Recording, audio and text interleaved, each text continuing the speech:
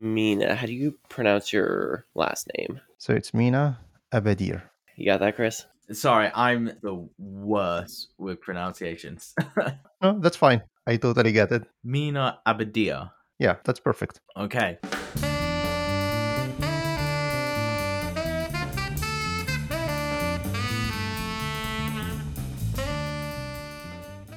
Welcome to the show, Brandon Byers and Mina Abadia. You two are the co-founders of something really, really exciting. Why don't you tell us a bit about it? Flight Control is a full stack deployment platform that runs on your own AWS account. You get the same developer experience as something like Heroku, but using your own AWS account. Traditionally, you have to make the trade-off of something like Heroku that fully abstracts AWS. And so it's really easy to use, but it has a bunch of limitations around scalability, security, extensibility. So you either had to choose that, or if you went to AWS directly, then you get all the things of scalability and security and extensibility, but it's super hard to use, right? And you have to have DevOps expertise. But we sort of take the best of both worlds and give you the least amount of problems of each side. And so you get the scalability, the security of AWS, but the incredible ease of use of something like Heroku.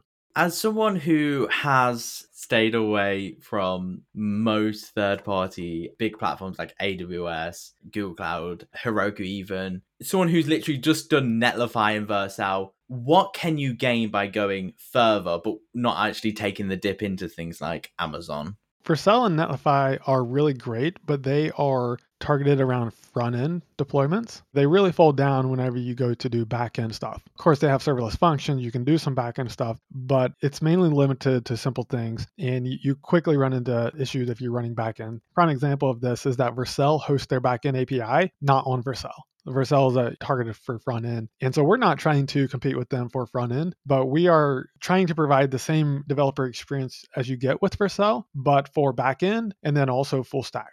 And it's important to mention that you are trying to own both the server and the database. Is that correct? If you want us to, yeah, you can easily deploy an app with a database and connect them together, and we will manage all that for you. Yeah, because I think that's an interesting point here, because I've seen a lot of really great services recently that are the same pitch, a backend Vercel, a backend Netlify, but they may just be owning the server part, or they may just be owning the database part, like they're giving you, a Postgres database or something like that. But you are giving full access to AWS resources with a nice UI on top. And you've recently added RDS support, and the core server is Fargate. So I'd be curious why you went with Fargate over any other wide range of running a service or running a server on AWS. Fargate's very nice service from AWS. It's basically Kubernetes without managing the cluster. It's somehow serverless, but for long-running containers. You get a container, long-running. It can scale up to a maximum that you can define. Like you can say, okay, I need maximum 2 or 3 servers of this configuration of CPU and RAM. And it can scale with traffic. So if your traffic increases, automatically Fargates will provision more servers for you. This is a nice middle ground between serverless and full servers, or full bare metal servers, as we used to say for EC2, something like that. So it's a middle ground, which will work great and perfect for, I would say, most of the applications. The other thing to consider here is serverless Lambda functions versus container servers is not a one-size-fits-all solution. Some people's apps will work fine running on Lambda. Other people are better suited for long-running containers. And the problem is that a lot of services either do one or the other. And so if you need to switch, you have to totally switch providers. But where we're going is supporting both. So we're starting with containers, since that's like the least common or the most common denominator, least common denominator, whatever it's supposed to be. It supports all the use cases, right? But serverless works good for some cases, but not others. But we do plan to add Lambda functions as well at some point. Yeah, this is super interesting to me, because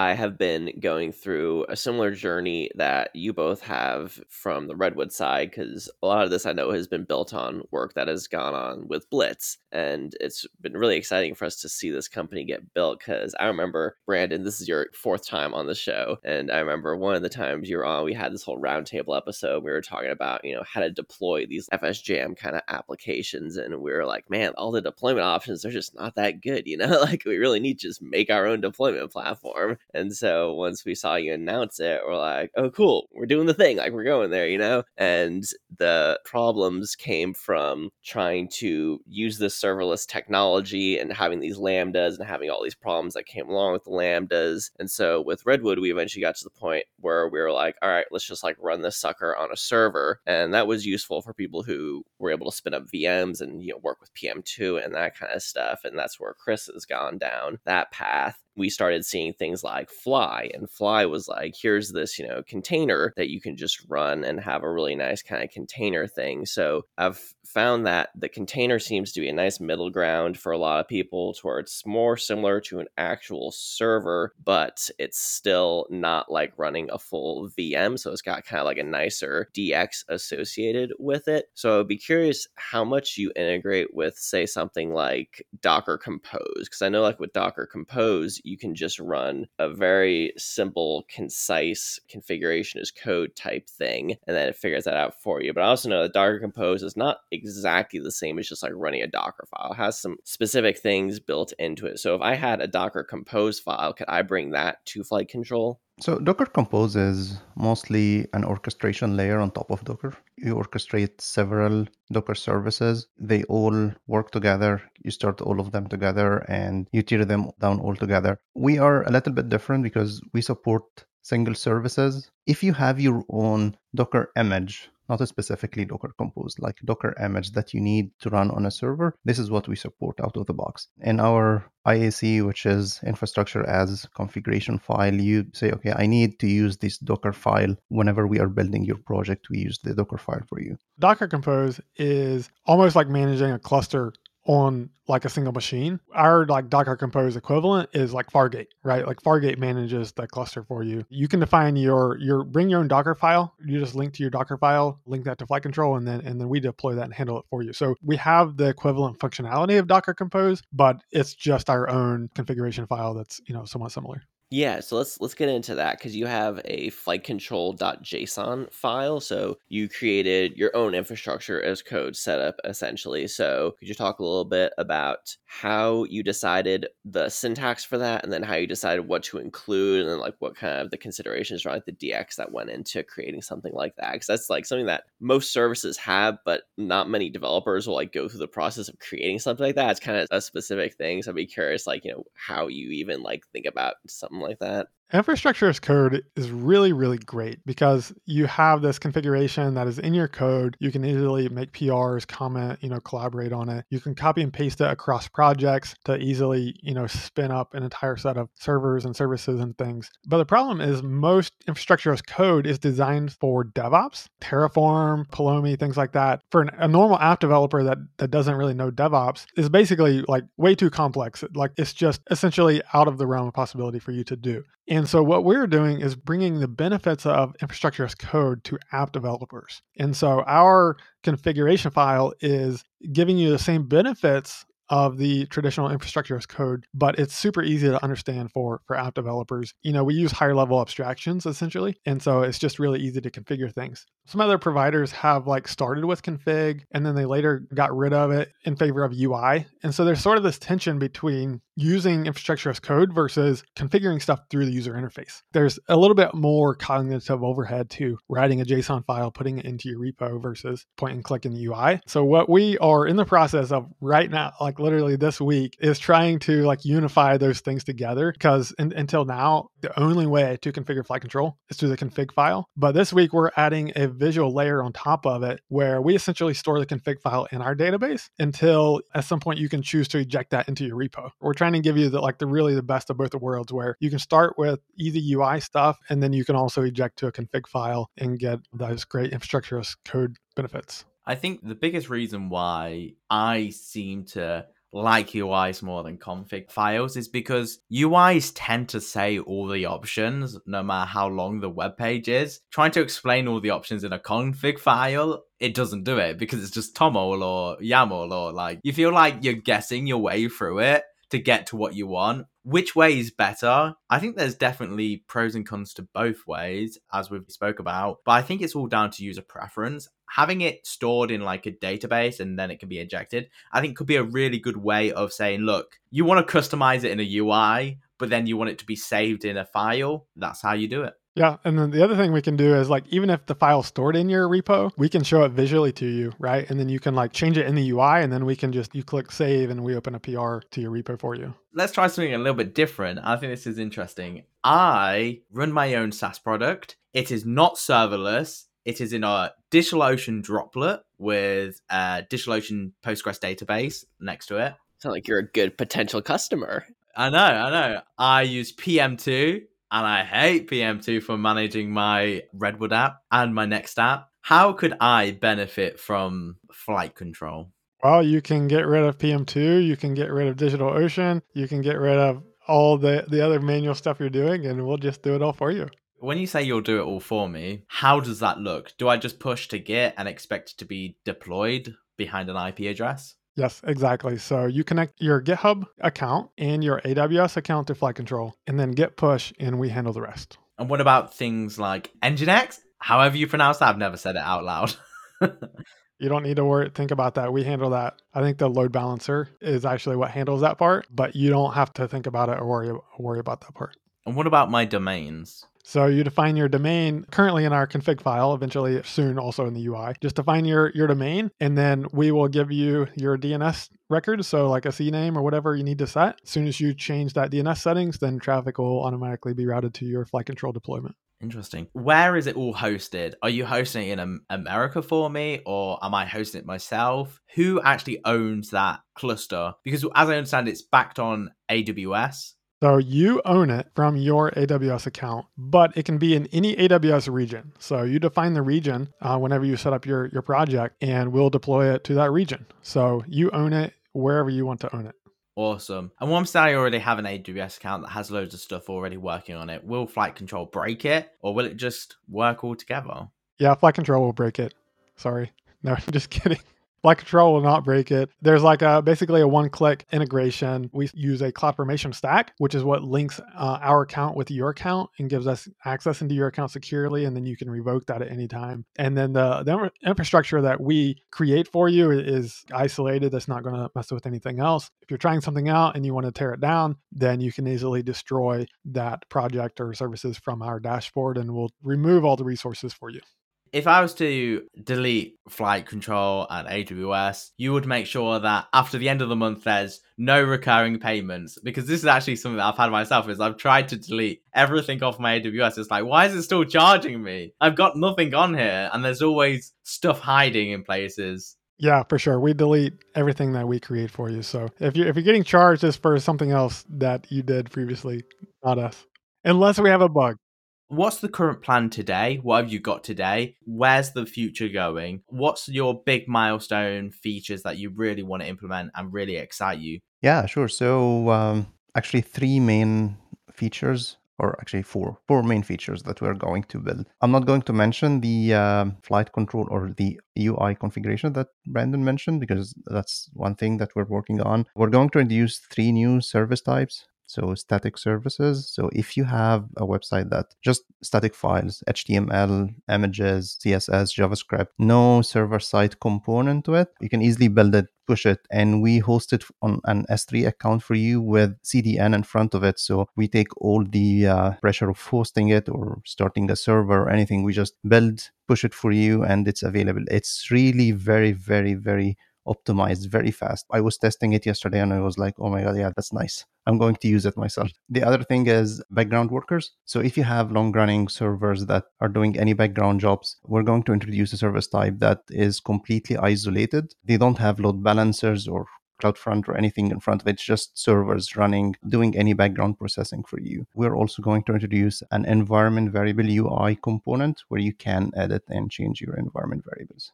A few more service types are an S3 service type for just an easy way to create an S3 bucket for uploading and downloading files and easily linking that to your other services. Also a Redis service. This will be backed using Elasticache, which is a managed service provided by AWS. And so you'll be able to easily add a Redis to your setup. And then also I want to make sure to emphasize that all our public web services has a CloudFront CDN in front of it automatically. And this is something no other hosting provider is doing. I can't believe that no one has done this yet. I can't believe we're the first one, but like it's so obvious that you want a CDN in front of your web service. And so you automatically get that with us. You all are in the Redwood camp, so hopefully your wheels are turning now with all these service types. You can see that like we're going to be really awesome for hosting Redwood apps here very soon, because with Redwood, you have a separate API service and a separate static site service, and then potentially other workers, Redis, whatever. You'll be able to basically have one click deploy a production Redwood app with everything wired up for you.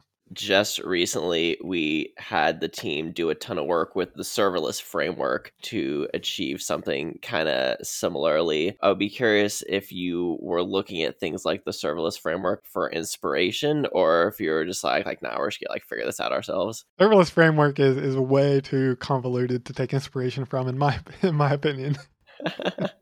Well, yeah, that's why we had to wrap it with like a kind of Redwood command, because yeah, it definitely took a ton of work to get going. We've got in a pretty good spot just for Redwood people, but I agree that it's kind of surprising that it's not an out of the box solution, really, that like we had to do a ton of work to get that CDN where it is. So I definitely see like a ton of value in that, and that was like definitely a very smart choice. I don't know if I missed it, but what about databases? Are you helping host databases, or is that something that we should use a third-party service for? So we support RDS service type today. We do support that. You can define your database service on Flight Control, and then we will automatically create that, provision it. You can easily change your storage. You can set up storage auto scaling, turn on delete protection. And so this is using RDS. Personally, we're using PlanetScale because PlanetScale is awesome. But RDS is really great too, especially like if you're not expecting huge scaling things for a long time, then RDS is really nice to use. I think something else that I should mention is that since you're using your AWS account, we're creating all these resources, right? But we also give you links out to those resources. In the Flight Control dashboard, you can like click a view logs button, a view metrics button, and we link out to the corresponding AWS page. And so AWS is like a massive jungle, right? Like trying to figure out where you want to go. We give you direct links to all the places that you want to go. And so as you're using Flight Control, you start to become familiar with AWS and it becomes less and less intimidating. And then the other thing that's great with that is if there's a feature or a configuration that you need, but we don't support as a first class thing yet, you can go into AWS and tweak our infrastructure that we create for you to do whatever you want to do, and it'll just work. That's a real power that you get over something like Heroku that abstracts it all away and hides it from you.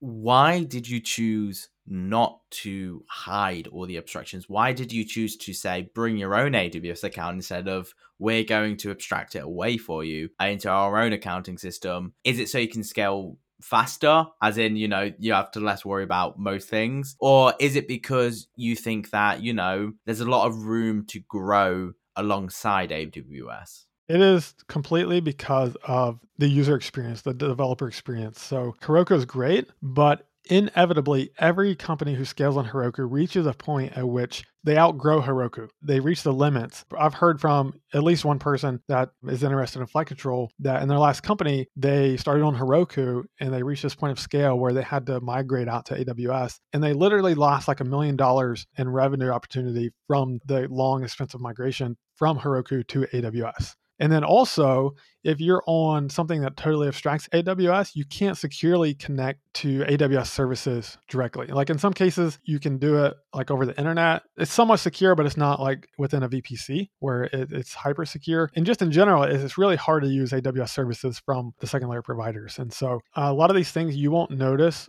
until a bit further down the road, but we're setting you up for success. And that's a reason that a lot of people don't start on Heroku these days, is because they know of these scaling security challenges.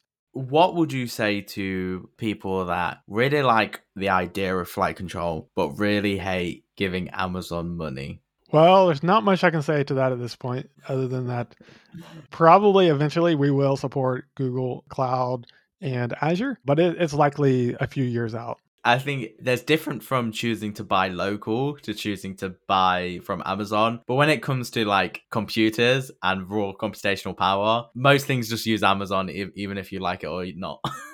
Yeah, that's a good point. Like if you're using another provider, probably this provider is using AWS under the hood. So it's more or less you're going to AWS. Someone's paying the bill. Right. What kind of people have been signing up so far? What kind of projects they've been using? And if you see any patterns or if it's kind of all over the board in terms of what is being brought to flight control as early adopters? It's fairly varied right now. We have a number of people who are just small apps that are like just launching, small startups that are just launching. We have one startup that's like a year or two old, but has 6 million requests per month. And they migrated from Vercel to Flight Control.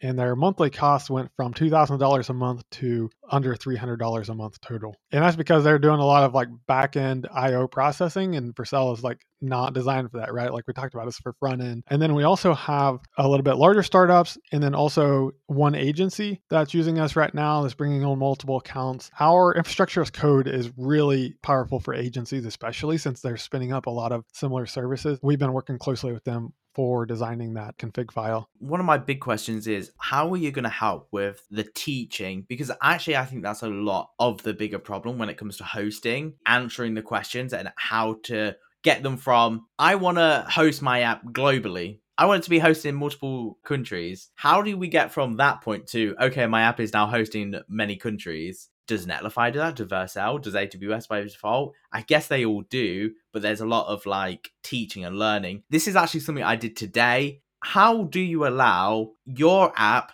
to be CNAMEd under someone else's domain so they can access your app? It's a perfect, great example in SaaS apps. But how many people have actually wrote on the internet on how to do this? Vercel kind of allows it, but Vercel doesn't say very well how to do it. It's like, you kind of feel like you're just like walking in the dark with your arms out, getting to the solution. And I find all these high level things, yeah, your hosting provider, you know, whoever's helping you with this infrastructure, I think should be that wealth of knowledge to say, you need that, this is how to do that. And I think that's really where we could see massive adoption in this area. For example, AWS is great. You can do anything on AWS, but actually understanding AWS, you need a book to just understand AWS before you even got to a product of AWS and its acronyms. Yeah, I think you have a really great point here. I'm actually currently reading the book Badass Making Your Users Awesome, I think is what it is. And it talks about this whole thing of like, a lot of times your marketing materials is all around like, oh, like be a better developer, be a better photographer. But then as soon as you buy the product, like buy camera, and then all of a sudden your user manual is all about the tool, like tweak this setting and tweak that. And you lose the overall context of like being a better photographer, being a better developer. It's talking about how like you really want to help provide these paths and these training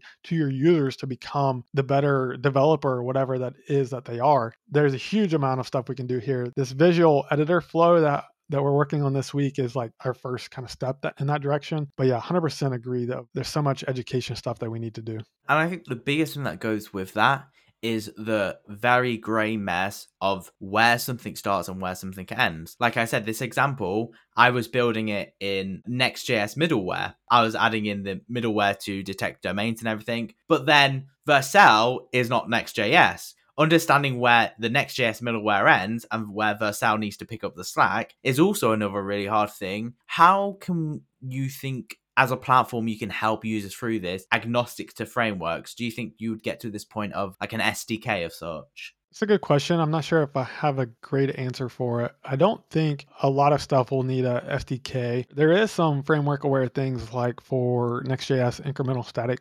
regeneration that currently does not really work in a multi-instance cluster, or not work well, because each instance in the cluster would have a different cache. We're looking at adding basically a hook into Next.js that will unify that cache across all your clusters. So there's stuff like that we're planning on doing. But for your thing about custom domains, wildcard domains, we support that as of last week. So you can define your domain as star.example.com. All of those subdomains will route to your app, and then inside the app, you can use the host header to detect the domain. It works very similar to how Vercel does, but we do support that also. That's awesome to hear. I should really give Flight Control a go. I have to admit, I'm not even on the newsletter. I've been in the early adopters. Yeah, Anthony's already been in there. We are offering free white glove migration assistance for a limited time. So we're in that early stage where we're just doing everything we can, doing stuff that doesn't scale to help people get on board and be successful. Doing things that don't scale is like one of the biggest advices I can give as a founder. When we talk about technology, we're always so fast to say, yeah, but we should have like 20 webhooks that tell us exactly where this user is along this process and how far they've got. And the billing is already in there. We're making money. And your user comes through the door and goes, I don't even like this product. And they walk off and you're like, why? And it's because you've not done things that don't scale. You've not felt the pains before they happen. And I felt this a lot in Everfund to a certain extent. It's like, I can't automate a process until I manually know the problems, manually have done it 20 times. And then it's like, I felt the pain so you don't have to. And I think that's a really good thing to think about when building any company, as in, what's the point of automating something if you don't understand the point of it, the pains that you're trying to avoid by automating it? It's a very big point. But I forgot who says it. Paul Graham, I think. Yeah, it's general YC advice, Y Combinator. And that's a good point because this is how we build our pipelines. In order to introduce new service, we first go and try to build this service manually through the AWS console and see how difficult it is so we can understand the optimizations and how to optimize the process and how to make it easier for the user. So this is a good advice overall. Mina, our listeners know Brandon pretty well at this point. You're new to FSJam, so I'd love to hear just a little bit about your background, how you came to know Brandon, and like what it was about this project that really excited you. Yeah, sure. So I'm from an engineering background. However, I didn't work for engineering for too long. I worked as a project manager in few industries. However, engineering has been in the back of my mind. 10 years ago, I started side consultancy as DevOps and development consultancy firm, like a one-man shop. From there, I started to feel the pain of how DevOps is very difficult. How DevOps is very intimidating to small teams who don't have the DevOps power. There are some tools in the industry today that help us with that, but there is no single tool that really had a very perfect user developer experience end to end. I met Brandon 3 years ago in like entrepreneurship community, Mega Maker. I have been following his journey. I started with the early days Blitz open source community. I started there, but I didn't really contribute much at this time. And then both of us had the urge to start the flight control idea. I reached out to him over DM when he started to talk about how difficult it is to productionize your application. And I told him, hey, Brandon, like I'm thinking of this idea. Do you like to partner on that? This is where it all started. I'll let Brandon continue. He says it better than me. He sent me that DM literally the day after I decided, okay, I'm going to build this flight control thing. His vision for flight control was basically exactly the same vision as mine. And we had not, we knew of each other, but we didn't really know each other. So it was a super, super wild thing. And I got the DM. I'm like, what in the world? We have to talk. It's kind of scary to start a company with somebody that you don't really know, right? But when something like this aligned happens, you have to explore it. Turns out we are the best co-founder paired possible, in my opinion. We're so aligned on core values, on product vision. Our skills fit together so well. It's been a truly awesome journey. That's really great. And it does remind me a little bit of just me and Chris, we had similar ideas about FSJam and didn't really know each other that well when we started it. And now, we're a year into this and done all these episodes and it's worked out pretty well, I think. I do think personally, starting a company with a friend is a very hard thing to do because, you want to remain friends. Starting a company with a stranger, it's a different kind of relationship to a friendship. I think it's more like being a parent personally, not like being a couple, a parent. You both love the thing you're building and you want it to go your ways and you're willing to work together to keep it going and make it grow. And I've never struggled to find people to join me and help me, but I know a lot of people do. Being a founder of a company, I think, is one of the hardest things I've done, but also the most rewarding. Sometimes I think when I'm lying in bed, it's like, how am I here? How have I got to these opportunities? But then I think, yeah, but I could go work at a fan company and make 100K and that would be my life. And then like, yeah, but these opportunities are pretty cool. There's nothing like being a founder, in my opinion. Like, I value freedom as like one of my most important values. And the freedom that you have as a founder can be like terrifying to a lot of people, but it just makes me come alive, right? Like, there's just unlimited potential, unlimited possibility. I can go anywhere and do anything. It's just that mix of art and science of figuring out what to build, who to build it for, how to market it, how to sell it, how to price it. It's just an unlimited amount of challenges and problems to solve. And it's so fun if you like that type of thing. Yeah, I completely agree. But at the same time, founding a company is not for everybody. It's a very particular type of person, but sometimes it's easier to know you're definitely getting next month's paycheck.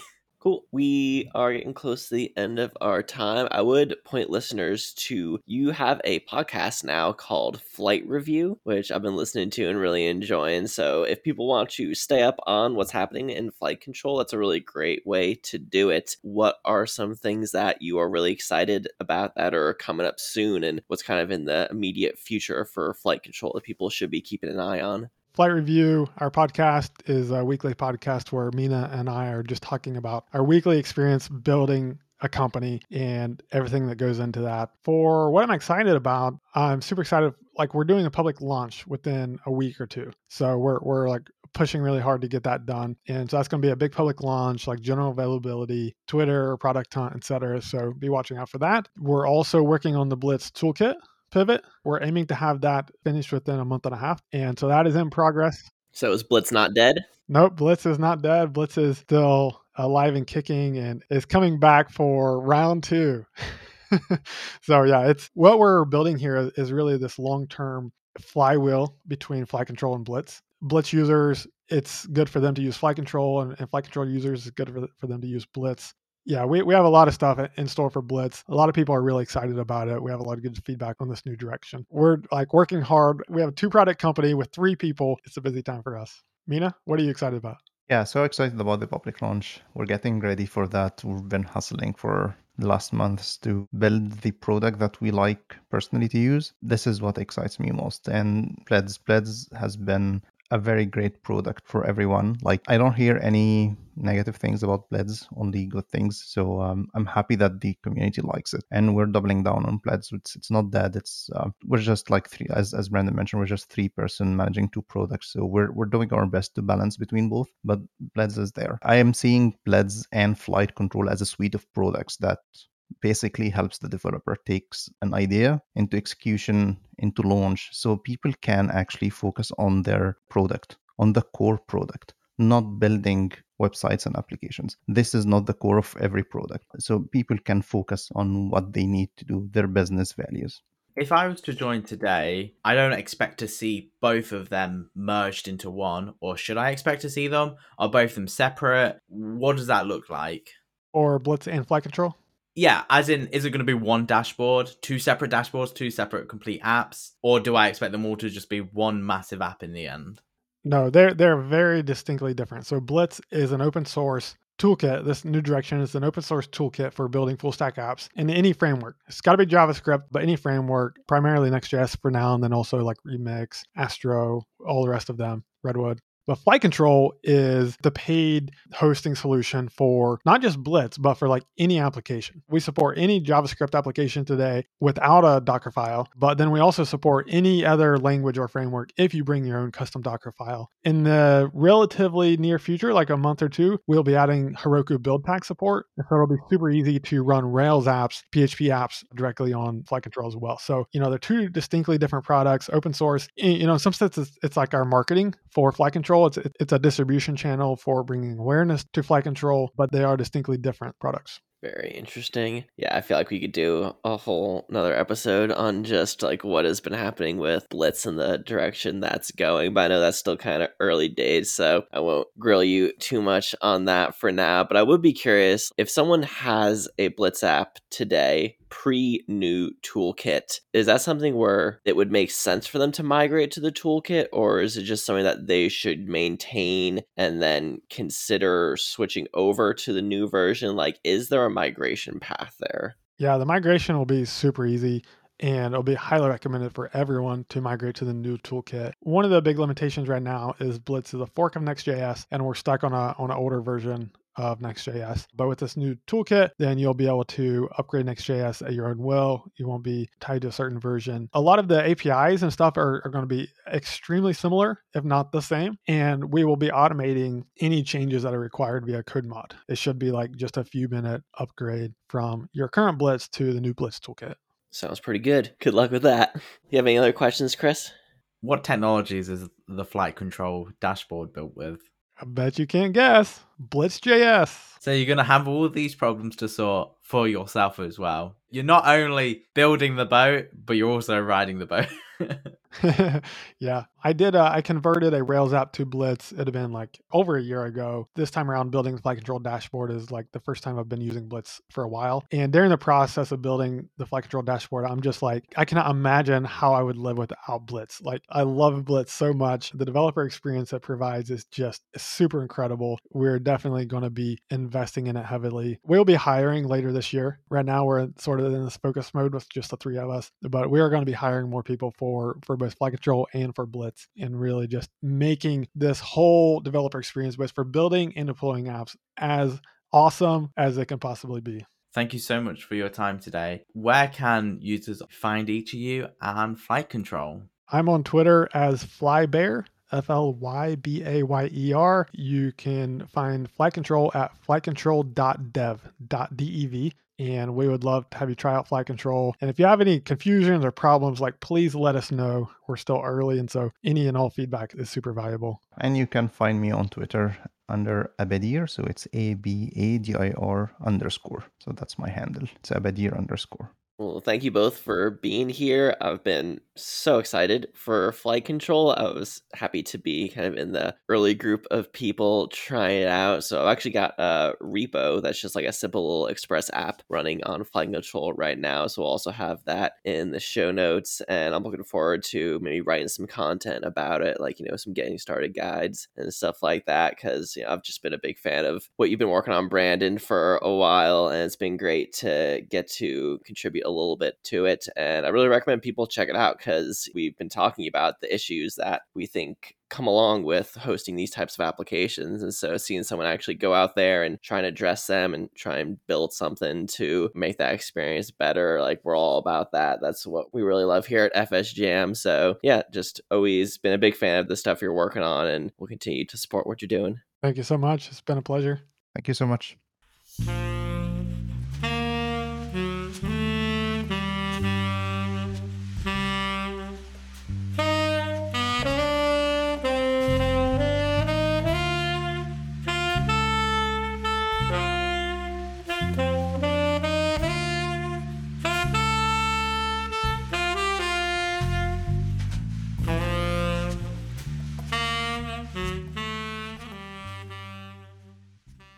And we'll see you soon. Maybe for the main launch of Flight Control, whenever that is.